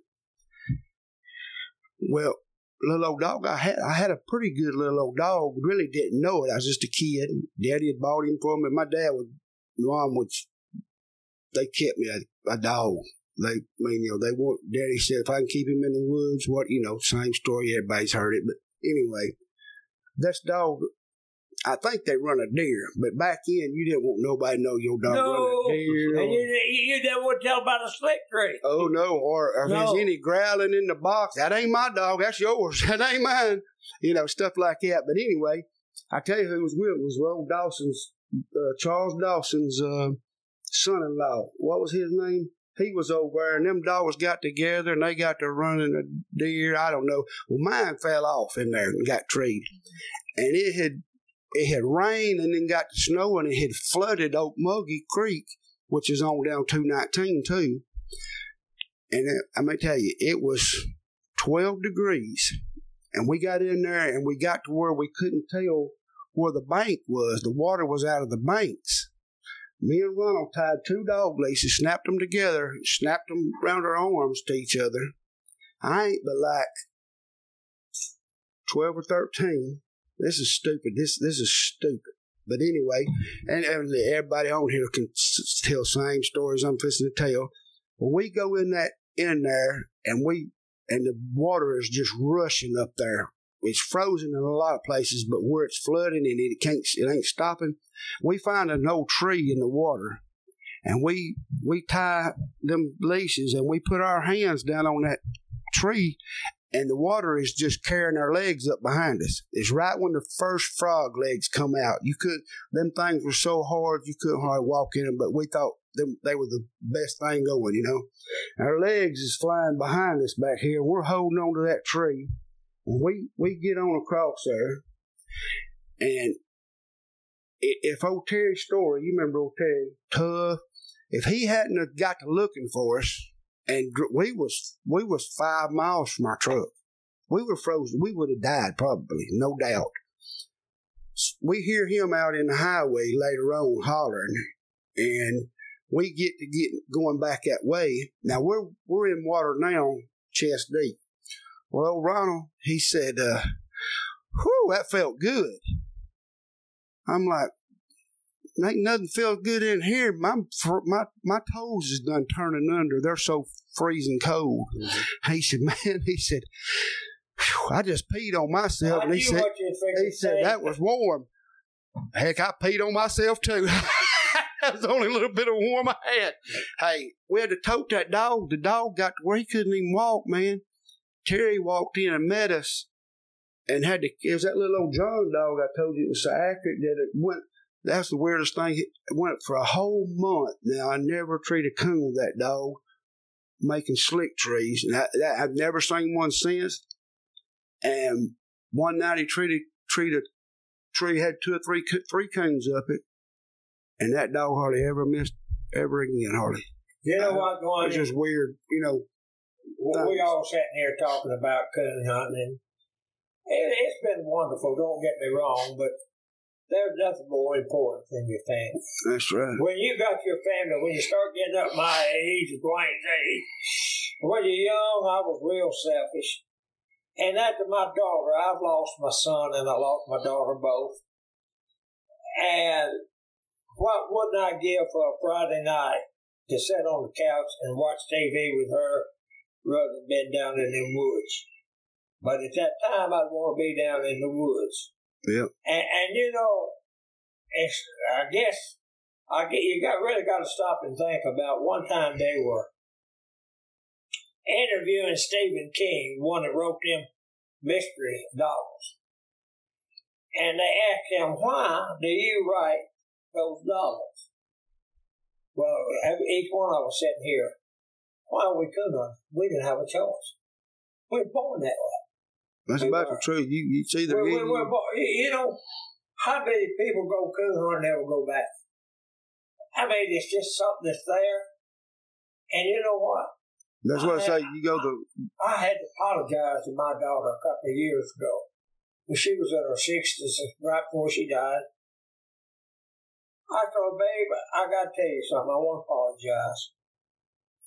I said, one time I come home from work, and it was coon hunting night. And when I got there, your mama says, we got to carry Lucretia to the hospital because she fell out of a swing and she's hurt her arm. Do you know what I was thinking about? I wasn't thinking about Lucretia's arm. I was thinking about I'm going to miss a coon hunt.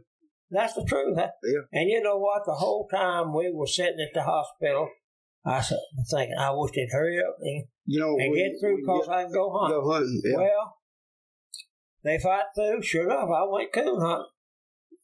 And, you know, I don't hold it against anybody. It takes a social drink. That's fine with me. I don't care if you smoke. That's your business. But to me, smoking and drinking just ain't part of my ball game. And I told my daughter one time, I said, you know, you don't know this, but I smoked one time. And she said, did you, Daddy? I said, I sure did. She said, well, Johnny Sparks told me he seen you smoke a cigarette. And I told him, my daddy does not smoke cigarettes. So what I'm trying to say, even though we love coon hunting, and anybody that hears this, we need to think about your family. Dwayne now, he's getting up at age, we got these grandkids. So you get your priorities change. You know, the older you get, it's like I talk about the 3 people that I hunt with. None of them smoke, none of them drink. Every one of them are better people than I am. They are all good family people. Dr. Tidmore couldn't be no better person. You know what? That old saying, you don't have to be smart. Just do what smart people do. Yep. And so with Tidmore, he's smart. And I've always used him to whatever I'm going to vote for or anything, because Jerry's going to be on target. Studies it up. But I'm blessed. Dwayne, you got something to say? I'm about talked out. I was going to say about old Mason here. Harold, he's never took a pill out of being fun, taking something. Never smoked weed. Now he'll drink a few beers every now and then, but now as far as good as I'm telling you, it'd be just. He was always wanting to go get with us and go with you hunting, and I kept telling him I'd go, but it was every time I turned around, it was operation, and y'all would have had fun together. I'm telling you, if you could have got with him and gone down, he keeps the best hunting too. Now he's gonna have some of the best hunting spots. Well, you know, it's like Tidmore. Hey, it might rain. So I don't care. We'll go down to the cafe or sit down and eat, drink coffee. I enjoy being with people now. Yeah, I'm the same way. It's all about people. Yeah. Yep. You know, I'll be frank with you. I've tried to be, oh Lord, you mean I need the trauma? I was going to fix the deals on my back, not need the deal. But, you know, I've got some regrets. I've always had a big mouth. He's gonna say what's on his mind. Yeah, whether you like it or you don't. But if you're a good person, you ain't gonna have no trouble with me because I ain't got nothing to say about it. I tell you though something about Harold and people. You know how you always talk about a good friend will tell you the truth. Mm-hmm. You might not like what he's fixing to tell you because I've got my rear end. My daughter was the same way, and my mother was the same way. I've got my rear end chewed several times, and I didn't want to hear it probably at the time, but yeah, and I look back and I'm like, damn, why has he got to be right? You know. But you'll have friends that'll tippy-toe around behind your back and won't tell you the truth, or you'll be like, I want to be around people that tell me the truth, but then when they tell you the truth, you get mad. Mm-hmm. You don't. You're like, oh, I didn't really want to hear the truth. when that's what you said you wanted, that's what you.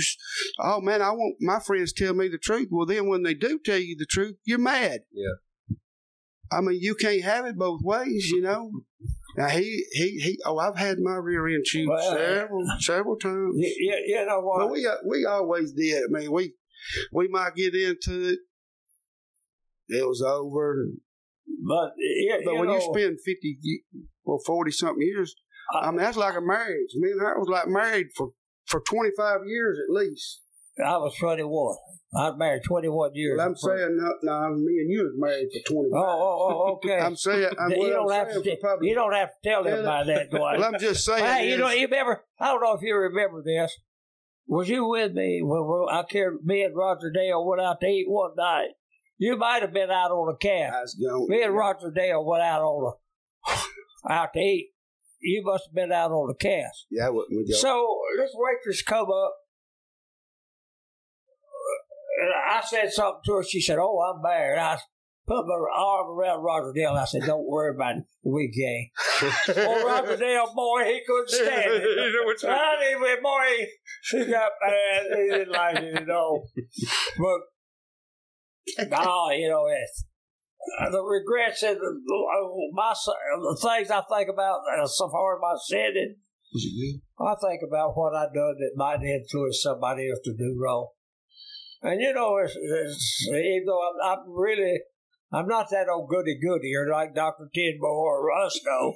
I'm not that guy because I have to pray all the time about the jokes I tell because sometimes I still can't have it. But I'm talking to my grandson that's the one that's a doctor in Seattle.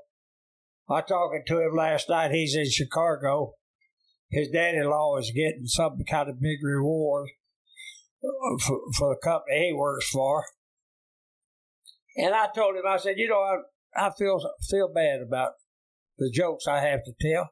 He said, but stop and think about the people you put a smile on their face. I said, yeah, I thought about that too. But I remember a few wanted to whoop him. You remember? He's dead now. I kind of miss old boy, Langford, Bo Langford. Mm-hmm. One time, Bo he'd come down here to Lawley, and I can't remember what they were having. It was some big UKC hunt, RQE something, I don't know. And sometimes Harold gets to kidding, and sometimes people don't know how to take him. Right. So we got back there at the club, and a bunch of us was sitting there at the table, and old Bo went up there, and they just got through making some sausage biscuits. Old Bo lined him up, a line of them up his arm. And Harold just cutting up. He said, "Hey, buddy, there's a lot of other boys out there still coon hunting. You might want to leave a few for them." Old Bo looked back there. He said, "Somebody might ought to tell that old man to be quiet." He said, I can't remember how he said, he might not like it if I come back there or something. The other man, I'm about to bust that laughing. Oh, Harold, he looked at old Bo like.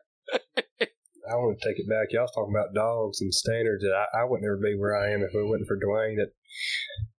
I remember the first time me and you ever hunted. I come home from the World Hunt. I had Winona. You had Tate. Oh man, yeah, I remember.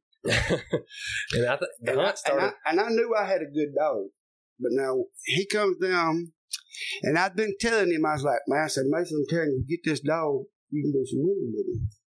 He was a lot like Clyde. Clyde would always be deep, but you'd always hear him. Get away from other dog. Pete would get slam gone. that's how he would lose casts. He would just be gone. And you'd find him, he'd be treated somewhere with Coon somewhere, a lot of times, you know. But where Clyde was always, some reason, he's always luckier or whatever, he'd be right on the edge of gone, where Pete would be just over the edge, gone, and he wouldn't get the score. And so he brings a little old female down there that had been, swapped around a good bit. I mean, back and forth. That bitch went to treeing coons. And you know how I can't stand mining, competing. How many did she tree? 5 or 6. 5 or 6 coons. Did mine even tree a coon? Yeah, 1 or 2? Pete treated a couple. But I've never seen her look that good before. I hadn't had mine out, and which I told him, and but I thought, shit, he don't need to take mine. He's got one a lot better than I got. That's the best. I mean, that's the best. She was just, man. It just seemed she like, was just flying around like Hey, do you remember just boom, boom, boom. Dwayne, do you remember telling me about you were hunting in a hunt with Clyde, and this little old Walker Bell just barked 2 or 3 times on the tree? Said he stayed tree all right long. Yeah. Oh, hey, I walked to him like 5 or 6 times. I finally tied Clyde up on the edge of the field. I tied him to a tree, and I said, the funny thing was, it was Slam Dunkum Dan Jr., and it was Slam at Lefty's younger brother.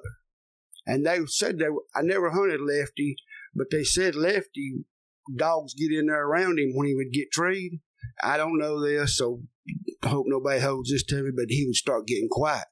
And James McCormick used to say he was the hardest dog to judge because he didn't want them dogs coming in there to him. He'd start just barking every now and then. So we go to a pro hunt, and I lose on the pro cast on Friday night. I only had one entry. Me and Terry Nix went. Mm-hmm. And we go to Illinois, and I couldn't win nothing with Clyde in Illinois. It was just a loss. He'd just get across some fields and get gone, you know, but anyway, so on Saturday night, Terry got in. He was hunting Old Knot, the blue dog at the time, and Terry was in, so we stayed, and so I thought, well, I'll hunt the Open. I had won the Open the year before, National with Clyde. I think that was right. Yeah, I know it was. And so, you know how you'll be standing around there and people up there looking at the cards, and we're all kind of in a line. You know how you go through the line there drawing them.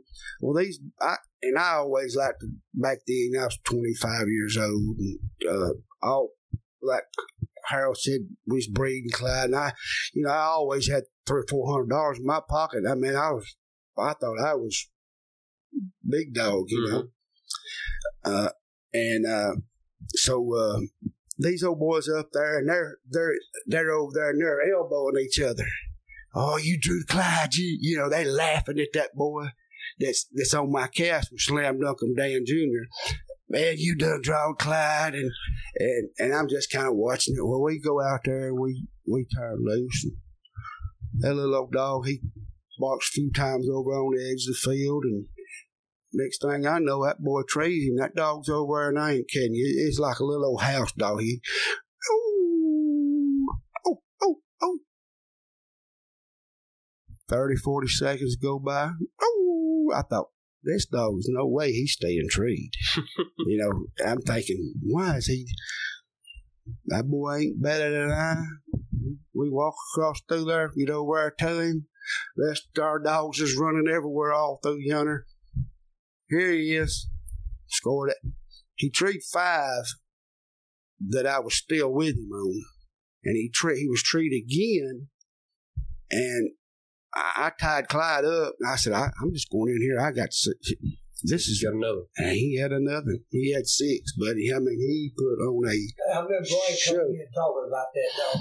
And every tree just like that. You'd think he's fixing to leave any second. But that was just his style. Yeah. And they said Lefty was, I don't know, like I said, but that dog, that on that one cast, I was like, man, And on another cast, one of J.C. Ellis's dogs. Buckwheat? No, can't remember what the dog's name was, but crap. Toad's the one that told he wouldn't ride with Harold, wouldn't want to get in the truck with him. Greg Maynard? No. Oh, James Love. James Love. Yeah. James Love was hunting his dog. And I drew him. We were hunting at it was the Walker breed hunt, and it was in Illinois. And that dog put 600 up on us, and I think I had maybe 2.25. He can't remember what, and it wasn't even one of their best. It wasn't even one of their best dogs, but boy, he was a good dog. Whatever dog it was, yeah. He's a top dog. But I still remember we was going hunting around behind them. I don't know if they was chicken house, had them big old fans up there, big old fans, because they'd be so loud. Them boys would go over there and sneak over there and do something and cut it off long enough for us to tree a cone, and then we'd come back up there and they'd cut the fan off and we'd take off. But that one took Jennifer here, my wife, and she's between these two. What she'll tell you, we think of Mason as anybody that talks to us. He's our other kid. My kids know he's my other kid. I mean, well, I got a lot of kids I don't even know nothing about. I hope I don't. But well, I'm just kidding. Yeah, my grandkids right here. This ain't Grandpa. Just an impersonator. But no, he comes to if he's around. It kind of hurt me. He's moved off.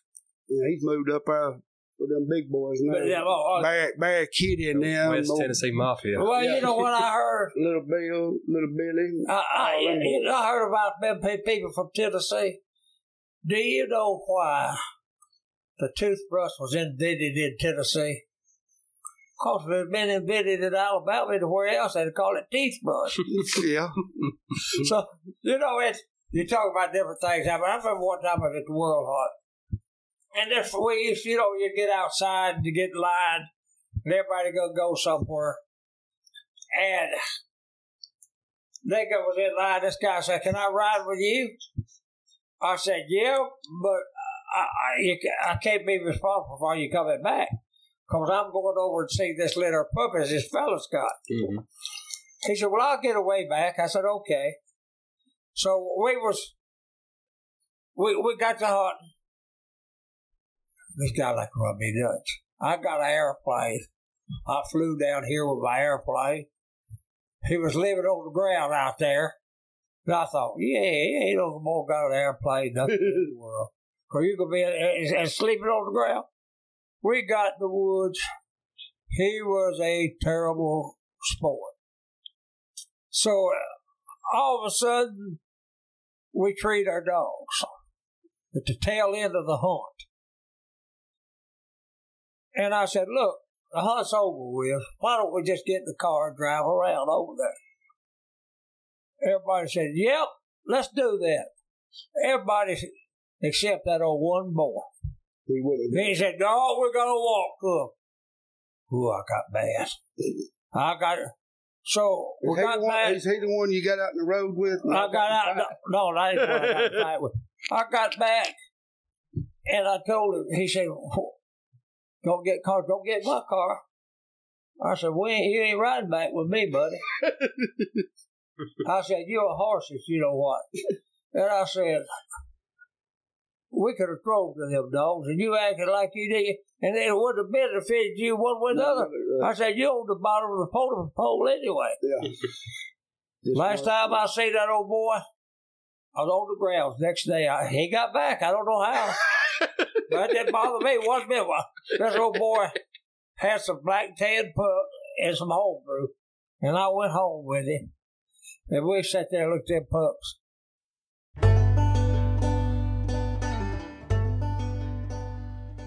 Are you in the market for a new dog box and just don't know which one to get? That's where I encourage you to go check out GNR Cedar dog boxes, especially if you're wanting something different. GNR Cedar Dog Box was established in 2016 when two avid hunters wanted a dog box that was affordable and great looking at that. They provide a high-quality, handmade, lightweight box to the customers. They take pride in the fact that their boxes are fully cedar, which will last a lifetime in all types of weather conditions. Cedar also ensures your hounds stay a little warmer in the winter and cooler in the summer. You can find out more about GNR Cedar Dog Boxes on Facebook. Find them at GNR Cedar Dog Boxes or give them a call at 615-962-5266. They're located in Lawrenceburg, Tennessee, USA. But, no, I've hunted a lot of good dogs. I'll tell you some dogs I hunted, named dogs. I hunted with Crowd Billy. I hunted with Diamond Jim. I hunted with, he was good friends with Buddy Gilbert, too, back when and I hunted with Junior. And Harold was big into English dogs at one time. That was his. That probably might still be your favorite. Well, as far as looks, I like a red ball. I'd give anything for a good red dog. I know he used to love the tricolored. Yeah, that was red, it. I still favor that. Which I like it too. But you know what? That's what's happened to your red dog and your plot. They bred them for looks. What's happened to it? Yeah. You can't hardly find a good red dog. There's a plot. Now a walker dog can't trail 300 yards without making a tree. No. A lot of them can't. Some young guy like you need to concentrate on accuracy. And you know what? When I bred to a dog, I would get down and say, what does my dog need? I remember that Missy female, she dogged. I said, I'm not going to breed to a dog that dogs. And that's when I breed to Mike's dog, because I found out that dog did. And see, that Mike's dog, he was out of a trained walker, Grand Night dog called Clay something or other. And all these dogs, yeah, like he was more white looking, speckled white. Mike was a good guy. Yeah, he was. And he always kept a good dog. Yeah, is Mike Nelson still around? Who? Mike Nelson. You know what? I was trying to think of Mike's name the other night. I don't know. I'd like to find out. Mike Nelson. You know what I'm talking about? He handled for Beller when they had the little red bone female, but Mike's handled for Beller several times. Good guy, good boy from up northern India. I don't know exactly where he lives. We give him we got a dog out of Clyde and Buddy. Yep. He hunted one out of. Mike Nelson was a good guy. You got somewhere else you want to get to, Bubba? Yeah, just here shortly. I'm going to start winding it up. I was going to ask one more question before we wound her down. You've been around nearly 92 years. Can you give us just a little wisdom for some of us younger hunters to take on with us through life? Through what now? I'm sorry. Through life. Wisdom. A little wisdom just to take on. You know what? Tidmore, a good friend of mine, and he every once in a while talk about it. He said, "You're so smart." I said, "I ain't." And I'm not just telling you this. I ain't smart. I'm just old. No, I've lived a long time. Ask them what have I told y'all about Harold? And I'm not tell y'all. Harold knows how to make a dollar. He's smart business. Life things. If you listen to him, or I did, I learned like I told y'all. First part of this thing is I was with Harold, and which I've told my daddy, and he knows it. I was with Harold more than I was my own. You know, I mean, my dad he was the horse guy, and my dad coon hunted, and got me, going. And kept me, $1,500 back in was our. You don't remember the time your daddy whipped you with that dog leash, do you? Oh yeah, remember it real well. Ronald got me whooped. You was arguing over chewing gum, over a pack of gum. I told Ronald I wasn't going to give him none, and he kept elbowing me. And Daddy kept feeling us kept knocking him sideways in the truck, and we got out. we was hunting down there on the I gas, know exactly on the where gas you're line, at. and we got out, and I had it in my. And bad thing about it, Ronald had bought it. I had it in my overalls right here, and I got out. Boy, I was mad because Daddy done got threatening me. Ronald wasn't gonna get in trouble. I got that bubble gum and I throwed it, hit Ronald in the chest, and Daddy seen me do it. Boy, he took me around that. Thing to do. Oh, Daddy would put a You didn't fool with Sonny. no. You remember Sonny getting in that mean dog contest? Oh yeah, them tough You know, man fight. he wanted the money for the church. He used to fight them tough man things all the time. We were talking about today. He was talking about, you know where the thrift store is down there, where the old store used to be, going through Uniontown, going out to the highway, where the big old thrift store. Oh, yeah, He yeah. said they used to have fights right there, and they'd go down there every Friday night, him and 2 or 3 guys from the mines, and get. And I didn't know nothing about that, but now Daddy was pretty buck wild back in the day. He and he's a big man at the time. He's a lot bigger than me now, and his arms. If you look at him now, as smaller as he is, he's as much of a man, wasn't he? Sure what? You didn't. He wasn't one to. But you know one thing I found out about somebody that's mean, tough. And, you know, I was raised up in Englishman, and me and a guy by the name of P.J. Tugbrella. We were just youngsters, but we were known as being supposed to be pretty tough. Well, one of my good friends was a sissy. We called him a sissy because he wouldn't fight. Well, that's when I found out what to be scared of something was. We were down at Bayview. You remember all them old steaks used to be at Bayview? Oh my gosh, yeah, they be hanging He off reached every down tree. there and got one of them steaks and pulled it up to his mouth like he's going to kiss it. Me and PJ was on top of the hill. Running. I thought, that right there taught me something. Yeah. And you know, I will tell this, that I ain't think y'all can do what you want to. But there are 2 things I want to say. If you could go back one day of your life, what would it be? You know what? Me and Gary Elliott was coming back from Oklahoma trying a dog. The one I was asked the other one that. I've never changed my thought on it. I'd like to be home on Christmas Day. My mama, my daddy was young, and my kid, my brother. Getting back to stuff, man. Me and him, we tell each other we love each other, and I tell you I love you. You know, guys look sometimes think of that, but you know,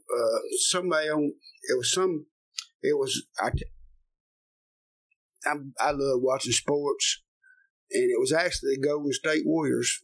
All of them guys, they tell each other they love each other, and they're like, you'll miss things that I don't know how to, maybe like me and you have. Well, my mother and daddy Just never told me they loved me.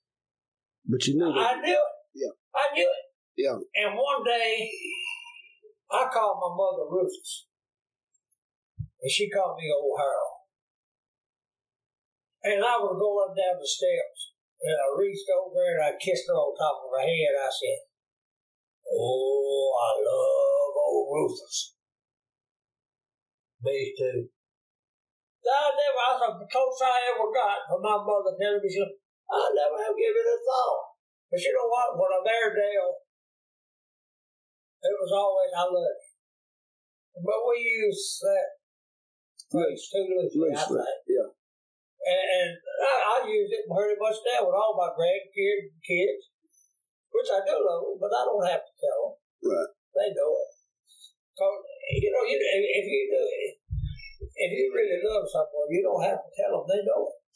I'll tell you something about Mason, and Mason's never told me his whole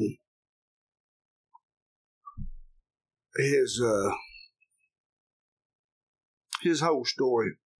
Do what now? Mason's never told me his whole story, but I know some things, and there's so much respect that I have for him at his age. I know just some things here and there. Mason's had to do it on his own. He what? He's had to make it by himself. Mason, I mean, seriously, he's a man. Let's get on to something else, y'all. You know what my seventh grade teacher told me? But it's Harold Evans, I want you to write me a letter when you get 21. There ain't no need to put the return address. I'll send it to Kelby Prison. Thought that's where he's going to be. Yeah, you know what? Now that was really bragging on me, wasn't it? But I like I said, talking about Mason about that, and I just know where his family and coming up. He's had it a lot rougher than I did. Well, but you know what? Like I say, do we have a choice? No, I wouldn't change Do you have a choice? You know what? I'm sorry, but I was a good daddy and a great. You was. I have never had an unkind word with my grandkids. His dog. Never did. Because like I say, that old saying, don't ever miss the opportunity to keep your mouth shut. Yeah. And that's great. You need to use it. We need to use it. But there's times too, though, you need to, like we talked about, telling somebody you love them. I want to tell people, hey, don't ever miss, because tomorrow you don't know. Might not be there. That's right. And I tell you, it's like time. I don't know how she's gonna resist me. That's okay. She thinks of him. Hey, let me tell you what old Jerry. Jerry's a gooder person you'll ever meet. She's as tight, Lord in mercy. But, hey, she's a giver. She's tight. She's got 2 charities she gives to. I think that's what's made you live so long. What's that? You always give to people. Oh, hey, let me tell you something. Money was never. You give money, you give your time. Whoever it was, you'd be there. I've always said money's like it's made out of paper. So is toilet paper, and you wipe your rear end on toilet paper. Paper is not money. All that's good for is get what you want. You know. Right. And but like with Jerry, me and her went over. Have you ever eaten that Brazil steakhouse? Huh? Have we? Take the say Brazil. Oh yeah. Me and Jerry went over there one time. I went and got the car. And she was going to have to walk down that walkway to get to the car. And I'm always embarrassing her. And I had to quit because she got mad at me when I told her we need to leave because she needs to go and get on her pole. I told her she was dancing at them when they put strippers, yeah. She got mad at me right in front of everybody. Well, I seen her coming. I said, there she is, Miss America. Here comes Jerry. Everybody started laughing. I said, well, why y'all laughing? I said, listen, Mother Teresa, Vera Monroe, Betty Crocker. I said, what else do you want in a woman? And it embarrassed Jerry today. But Jerry, hey. When we turn this off in a minute and I can get Jennifer to go. Oh, hey, this ain't going. Yeah, I want you to tell one to old Mason here that I still laugh about. She'll have to go through y'all though, and this will have to be off. But, yeah, I think it was with Jerry. We can go. But we better wait till we can start winding it down. I'm about running out of time, but I appreciate it having you on here. Jamie Tilley was the one that called me wanting to get it done. Well, you're not gonna beat old Tilly. Yeah, I love that. Now, you know what? Like I say, one of my reasons I like Tilly, he loves his parents. Mm-hmm. He loves his daddy and his mama, and they're good people too. Yeah. But old Tilly's a millionaire. Is it? So I don't. He's tight. He's tight, boy. I've never met him. I've heard a lot. I've been hearing about him for years. That stock of dogs that he. Well, you know what? That dog he had, Shorty, and that little female I had, they were sisters, brothers, but different litters. They had a different mom. The one I let little Bill have. What was her name? Jade. Yeah. Jaybird. Jaybird, that stock of dog there should have been bred a lot more. Because them dogs could run a track, but that's like Tilly. Me and Tilly thinks a whole lot alike about dogs. Well, is there anything else you'd like to say before we cut her off? I just wish you people could see me. I got this swag. I'm a good-looking dude. And I can't understand how Dwayne got this good-looking woman here either. Me neither. Well, she's about half crazy. Well, you know what? I always said Jerry must have run over a puppy when she was a kid. God's punishing her. Yeah, gotta be. Well, me, hey.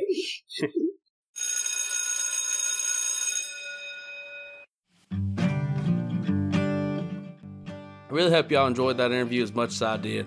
If you like what you heard here, go on over to Facebook, give us a like at Coon Hunting U. Also, go to Apple Podcasts, leave us a rating and a review. It really helps us out. And remember, if you need a new hunting light, do not overlook Superior. They make an awesome light, best customer service in the business. Man, their walking light and double red is the brightest I've ever seen. Use coupon code CHU podcast at checkout at nighthunters.com. You can find a link in the description box below this. Coon Hunting University is a product of Audio Hound Productions. Until next time, y'all have a wonderful day.